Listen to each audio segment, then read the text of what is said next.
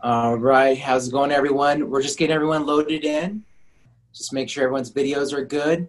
Now, everyone will be muted for the duration of this meeting. Basically, how this is going to work, we have Alex, our nurse practitioner, on here, and I'm going to be going through a list of questions that people submitted to us. And we actually have quite a bit. We have 13. When we finish the questions, we're going to open it up, and I'm going to pick randomly 3 people to whoever wants to ask Alex a question. At that time, what I'll do is I'll unmute you. You can ask your question, and then we'll move on to the next, okay? If everyone's good, go ahead and give thumbs up. If everyone feels like you're ready to start this party, all right. I would like to introduce our nurse practitioner, Alex de Oliveira. She is actually one of our nurses here. She specializes in a lot of things, but today is mostly going to be about the hormones. So, Alex, how do you feel? Do you want to go ahead and start? Yes, let's go ahead. Let's do it. All right. So the first question that was submitted is, what are your thoughts on the pellets versus taking the BHT individually, meaning testosterone, estradiol, and progesterone? All right. So this is a very good question, and it's actually a very common question I get every day in the office. So what happens is, for the past few years, we have had in the market, in the medical community, a lot of doctors doing the hormone pellets. And if you don't know what it is, basically it's a little tiny pellet of hormones that they put under your skin, and that's supposed to last in your body for 4 to 6 months. So Dr. Young and I, back when they first came out with this, we did talk about it, if we want to do it or not. And we kind of decided not to do it because, one, it was too new. And we kind of like to wait for things to work their cells out. And then what happened after that was we started seeing patients that had the pellets done. And what they told us was that they start having symptoms, because what happens is that pellet is supposed to last, like I said, for 4 to 6 months. So if for whatever reason it releases in your system too much, too fast, then you can have a lot of side effects. And then people wanted to get that out, and you can't get it out. Once it's in your system, it's under the skin, and you have to just, power through the symptoms. So let's say if they give you testosterone for women can be great, but it can also, have side effects. It can make you very angry. It can can affect your mood in a bad way.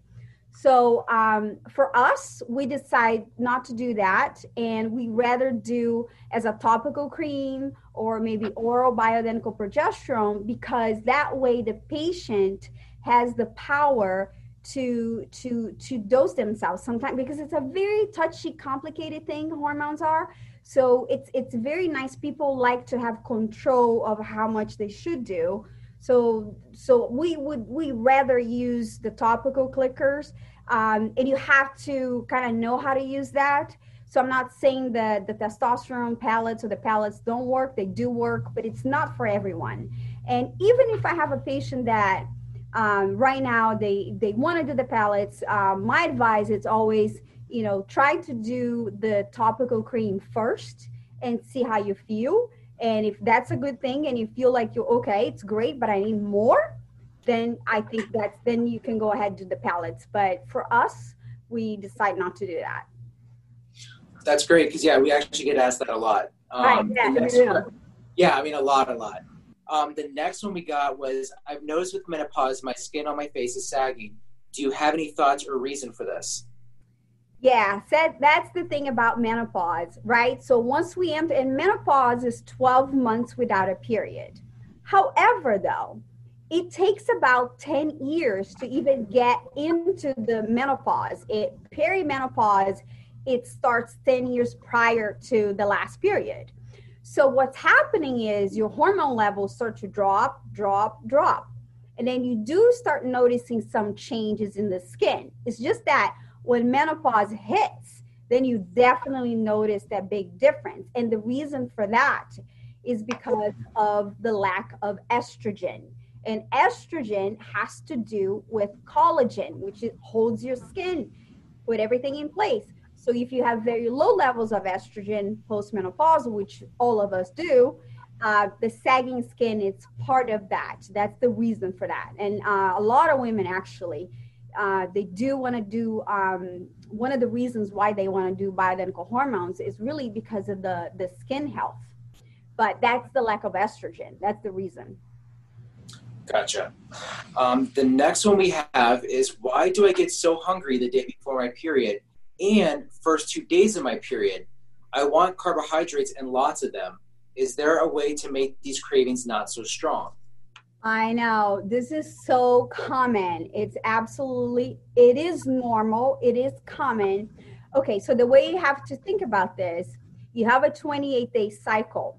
So after ovulation, your body is getting ready to get pregnant, basically. You release an egg and you make tons of progesterone and your body's waiting to get pregnant. For that reason, your body wants food. It wants to eat because it needs to form a baby. So here comes the hunger and the cravings.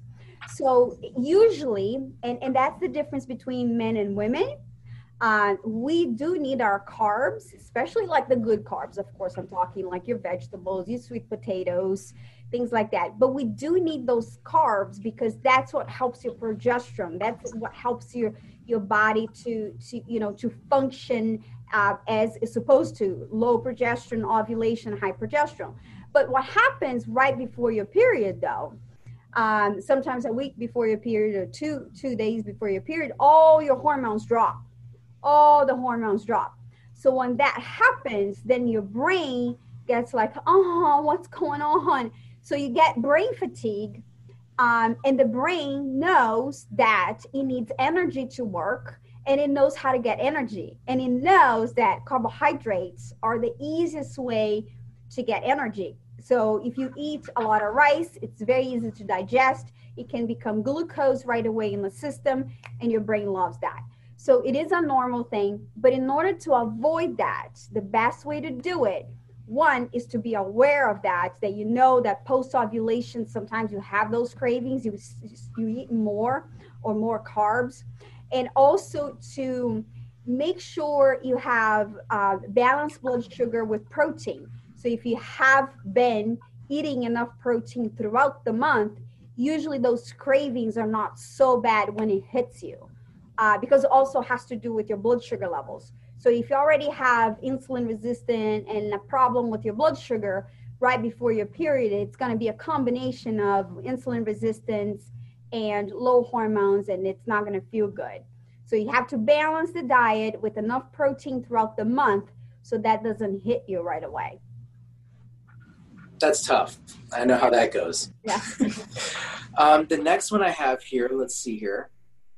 My hot flashes have really ramped up in the last 2 weeks, and despite the progesterone cream prescribed by you, I am miserable at night. What can I do to lessen or eliminate the hot flashes, or are they something I just have to go through? I am 51. That's a great question. That's a fantastic. So here's what happens. It's so tricky to treat women during this time in their 50s. Because sometimes, let's say, you have a period and then all of a sudden you go 3 months without a period. And then bam, you have one. So what I'm talking about is hormone fluctuation. So you don't have a period for 3 months, all of a sudden you have one. What that means is that your estrogen all of a sudden shows up in its own line.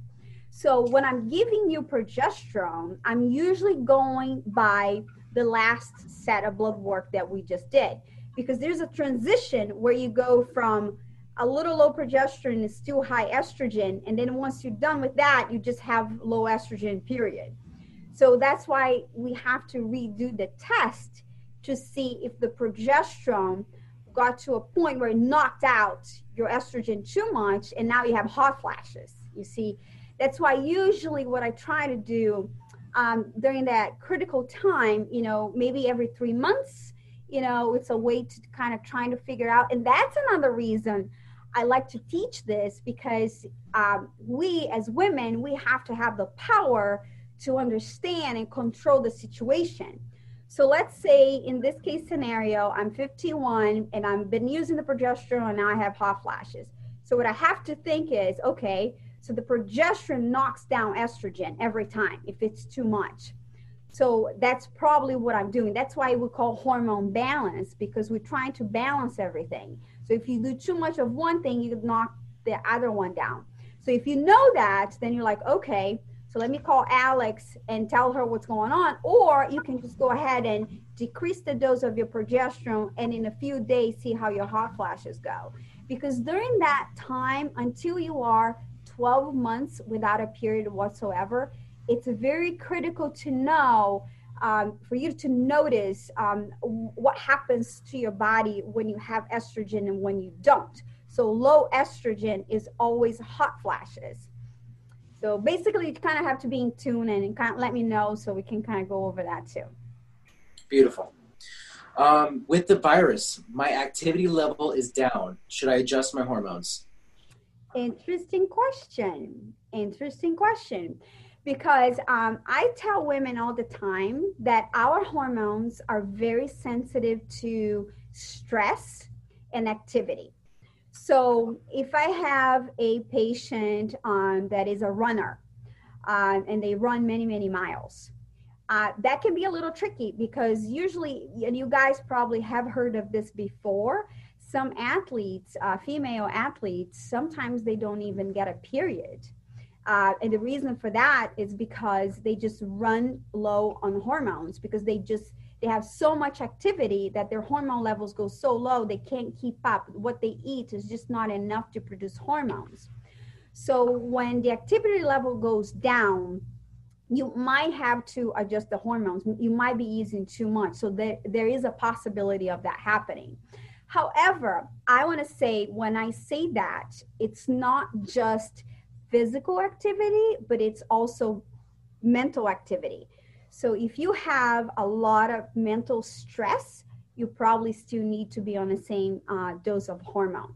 But if you just go on vacation and you just retired and you just don't have anything to worry about and everything's great, you actually might not even need any hormones whatsoever. So it really, when we talk about hormone replacement, it's really about quality of life. And also, of course, some people with serious symptoms of other things, we can treat that with that too. But to be aware that the mental stress and the physical stress will lower your hormones. So if you have lower your activity physically, but you still have a lot of stress mentally, you should stay on the same dose. Okay. Let's see here. I am considering using CBD oil topically for pain and inflammation. What should I know about interaction with hormones? Okay, CBD oil, if you use topically, there's absolutely no interaction with any of the hormones, your natural hormones or your bioidentical hormones, none. If you do though, oral CBD, sublingual oils, CBD, for some people, it does improve progesterone. So I think there's like one paper out there that talks about CBD improving progesterone levels for young women when you still have your period. So, but there's no bad interaction at all. Okay. Next question we have is, what is the latest information on bioidentical hormones topically versus orally versus injected? Okay, so we always refer back to, so the main thing is this. The latest information is the French cohort study. So we have two studies. We have the American study and we have the French study. The French study is the one that's many women, and that's the one that we refer back to because that's the one that uses bioidentical hormones. Basically, that uses wild yams. In the French cohort study, what they noticed was that women that did nothing post-menopause in comparison to women that did bioidentical hormones did worse. So if you do nothing, quality of life is always worse by not doing anything, meaning because hormones have to do with blood pressure, with bone density, with memory, dementia. And they noticed that women that did bioidentical hormones, they have better quality of life and a lot less of the chronic illnesses. So that's the latest on the bioidentical hormones, and it's probably one of the only big studies that we actually have on bioidentical hormones. On the American side of things, we do have the birth control, the oral estrogen, the injectables. So for that study, that was the Women's Health Initiative study, was a huge study. I think the results, I don't remember, but back in the 80s, they were studying this. And some of you guys probably remember they came out on the news how estrogen was bad for you. Everyone should be off of estrogen. Your gynecologist was taking you off of estrogen. It was giving women heart attacks and blood clots, and it was a whole thing. They stopped the study. Was not good. So what that study showed to us, and even going back and referring back to that study, what we noticed was, one, they gave women oral estrogen. And now we know that oral estrogen, when you take it orally as a pill, it has to go through your liver, has a lot of metabolites. And those metabolites are the problem. The metabolites can cause anxiety, it can cause blood clots, mainly blood clots. So it's a problem with that. So we don't like to use that. Although it is out there, it is part of the guidelines. It can't be used. I don't like to use it, but yes. And the other problem was that in the American study, they used synthetic progesterone, which is medroxyprogesterone. Medroxyprogesterone has another problem with circulation, bad for your heart. It's very tricky. You can only use that for a small amount of time. So yeah, so I don't normally recommend that. Okay. The ninth question we have is hormone imbalance, no sex drive. What can I take if unable to take testosterone as per OBGYN? Okay. So I absolutely love this question, because when it comes to sex drive for women, I feel that there's a misconception about testosterone. Women need more testosterone, and that's why we have low sex drive. It's not necessarily how it works. So if the OBGYN said don't take testosterone, there's probably a reason why. Maybe your levels were already high, something's going on. But I always say this, maybe testosterone is something that will help you with sex drive. I don't see that very much in the practice unless you do the hormone pellets, because the dose is so much high and your levels can get that high. Then I do see that. But when you do add, as a topical cream, because your blood levels don't go through the roof so high, so I really don't see that. But what women have to understand too is when it comes to sex drive, it has a lot to do with estrogen than necessarily than testosterone. Because estrogen, it's actually the one that makes nitric oxide, which makes everything circulate and get you excited. So for us women, we kind of have to we need the estrogen, and we need to know to balance that. But I think that's a great question. One, because there's such a misconception about estrogen for women. And two, I see a lot of female patients that come to me with very high testosterone levels and still with no sex drive. And I think that's because in the medical community, we have such a male-driven medical, mentality that we feel we always attach testosterone to sex drive. And of course, there's all the other causes, the psychological reasons, we're very sensitive flowers. For women, it's a little bit more complicated than just testosterone. Beautiful. If we lack estrogen at age 65, how does that affect our mood? What hormones does one need at 65 or 70? Okay, so that's a good question, because the Women's Health Initiative study, actually they start giving women oral estrogen and oral progesterone at age of 65.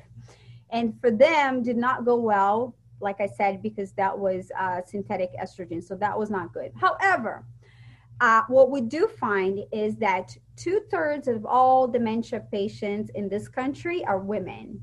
So we're very concerned about that. And that one of the reasons for that is the lack of estrogen in the brain. So we do, even though I actually have started patients on bioidentical hormones, even in the late 70s, only because I see a lot of brain fog, memory problems, and that concerns me. And I know that on top of doing all the other things that we do, I know that estrogen, it is an antioxidant for the female brain. So that's super important. You could still do estrogen at 65, but I always do that in a different way than I would do for a 50-year-old. So because at age of 65, depending on how long ago you went through menopause, a lot of the receptor cells for estrogen, they are at sleep. So I need to wake them up. So I have to do that in a very gentle way so you don't have side effects, but it can be done. Okay. And this one is a multi-part question. What role does the parathyroid play in the hormone industry? What reading and what blood test needs to determine the parathyroid has to be removed? What does this high reading of the parathyroid affect? Insulin controlled, adrenaline controlled? Okay, so that doesn't really have anything to do with estrogen, but that's a very important question. So the parathyroid hormone, it's a hormone that's produced by the little glands behind your thyroid gland, okay? So the parathyroid hormone sometimes will show up elevated. If you look at your blood levels, it's going to show high. If that happens, it could be for two reasons. It could be either you have low vitamin D levels or you have malabsorption, meaning you're not absorbing your calcium in your intestinal tract. So you can see that. It doesn't necessarily mean that you have elevated parathyroid hormones in your blood test. It doesn't necessarily mean that it's a bad thing and that you need surgery. So what it does mean is that you need to test your vitamin D levels. Those have to be optimal because one regulates the other. And we have to know if you are a patient that has Crohn's disease, celiac disease, gastritis, chronic kidney disease. If there's other chronic conditions going along with that, that would explain why your parathyroid hormone is elevated.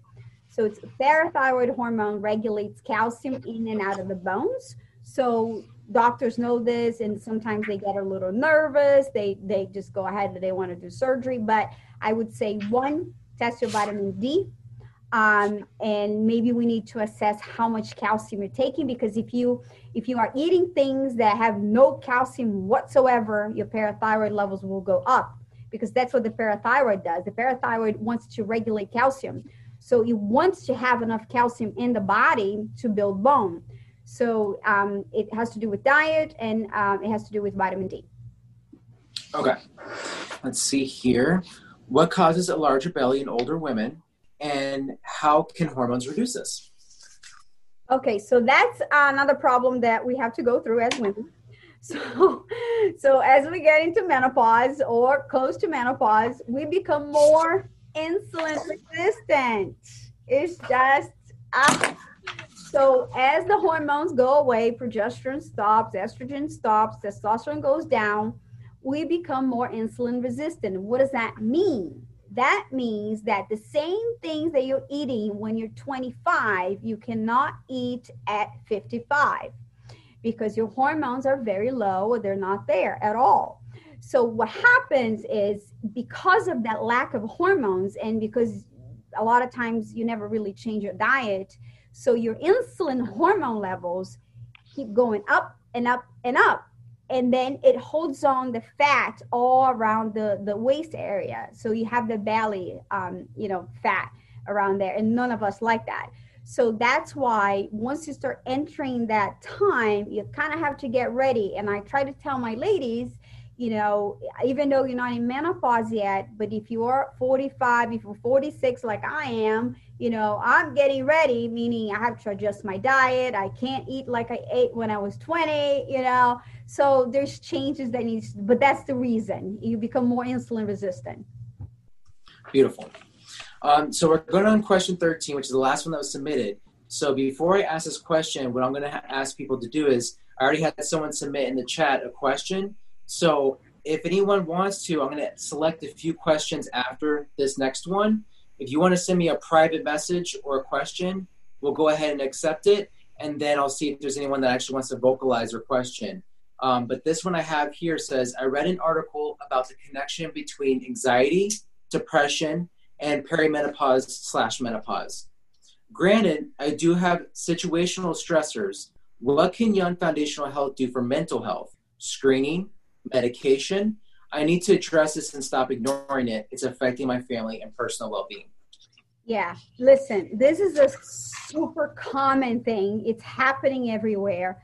It's not just with you. It's an epidemic. So here's what we do.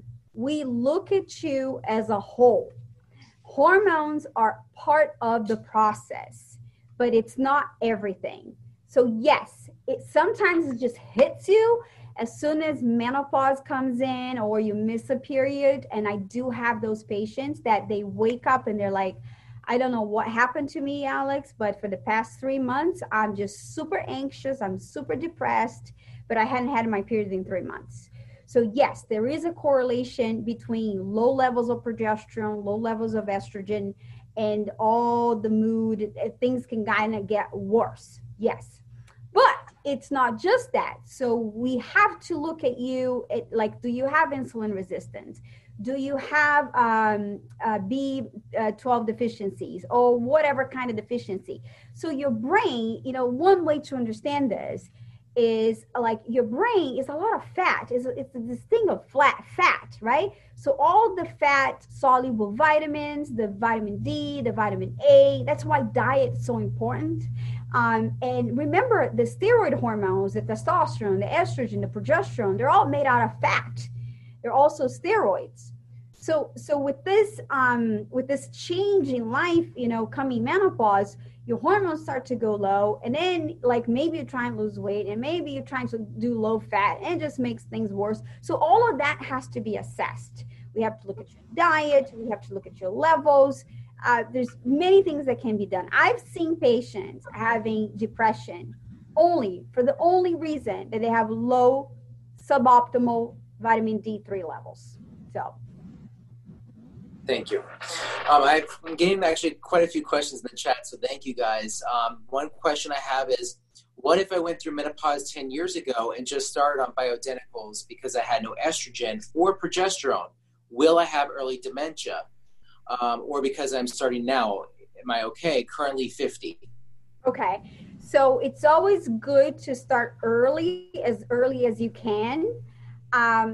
But also you have to think, one, if you have a family history of dementia, because there's a lot to do with that too.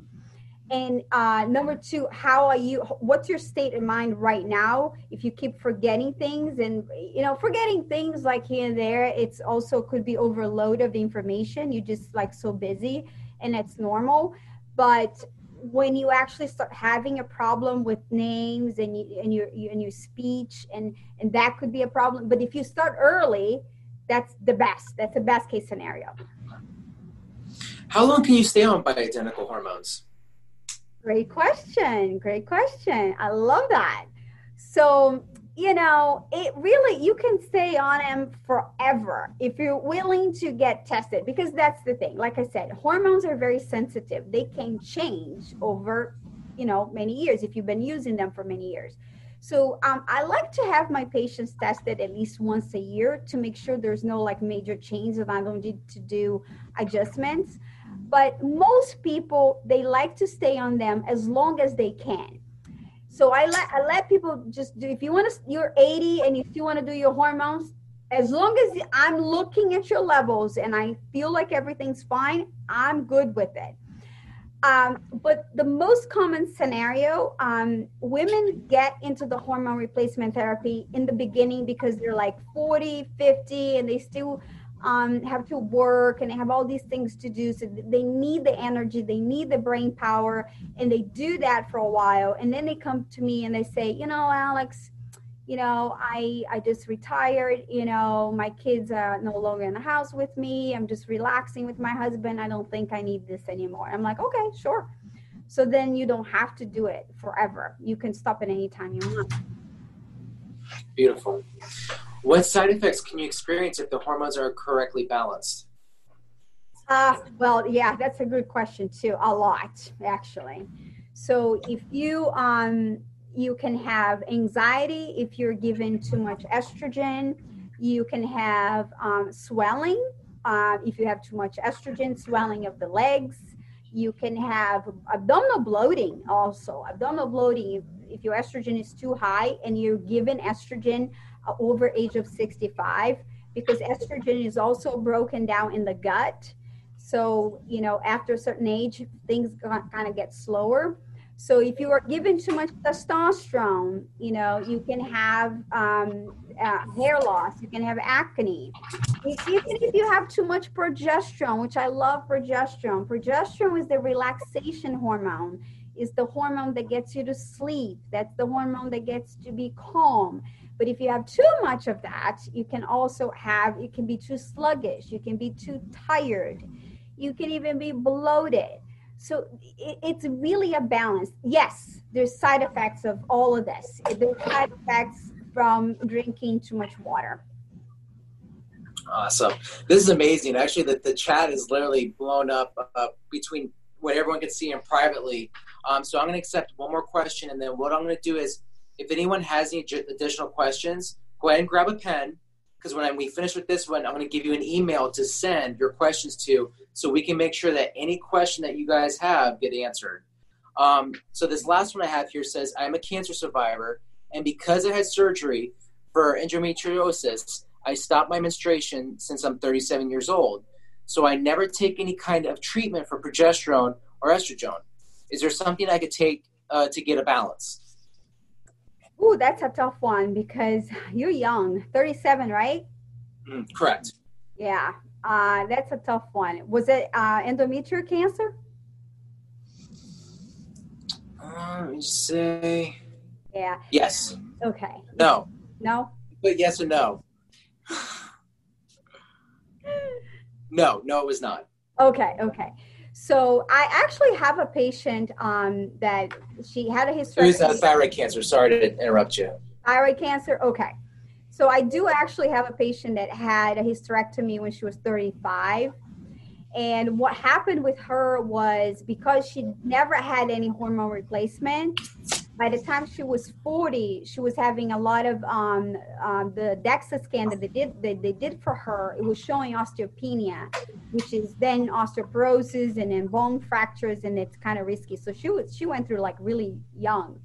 So I always say, if something like that happens when you're so young, you do need to have some sort of estrogen replacement, progesterone replacement, because you still need to maintain your heart, your bones, your brain. Like, these hormones are, like, you have the idea that estrogen makes things grow. So it gets the replacement. That's why the skin gets different, because you replace your skin every day. So if you have low estrogen, you're going to have the sagging skin. So it's so important. If you're so young, I would highly advise to have some doctor look at this, do some blood work, see what your levels are, even if you start little, but something. Perfect. So if you all have a pen ready, any additional questions, I do, hopefully we're going to see if we can save the chat, all the questions that are remaining, to make sure that we get to you guys individually to let you know the answers to your questions. If you have additional questions, here's the email. Her name is Maria. So it's her first name, Maria, Maria, followed by P as in Paul, F as in Frank, H as in Henry, and C as in Charles @gmail.com. So that's Maria P F H C @gmail.com. So go ahead and address any questions to Maria, she will actually get with Alex and we'll make sure to get every single question taken care of. I believe we're going to set something up, Alex, in 6 weeks or so for the next Zoom. And it's going to be you and Dr. Young. This from right here. Yes. Dr. Young and I will be sitting here and be answering whatever questions you guys have. Just tell us what you want to know and we'll just answer. So a complete open forum. So completely open. Yep. Awesome. All right. So we appreciate everyone tuning in. And Alex, thank you for doing this with us. You're very, very welcome. I'll see you.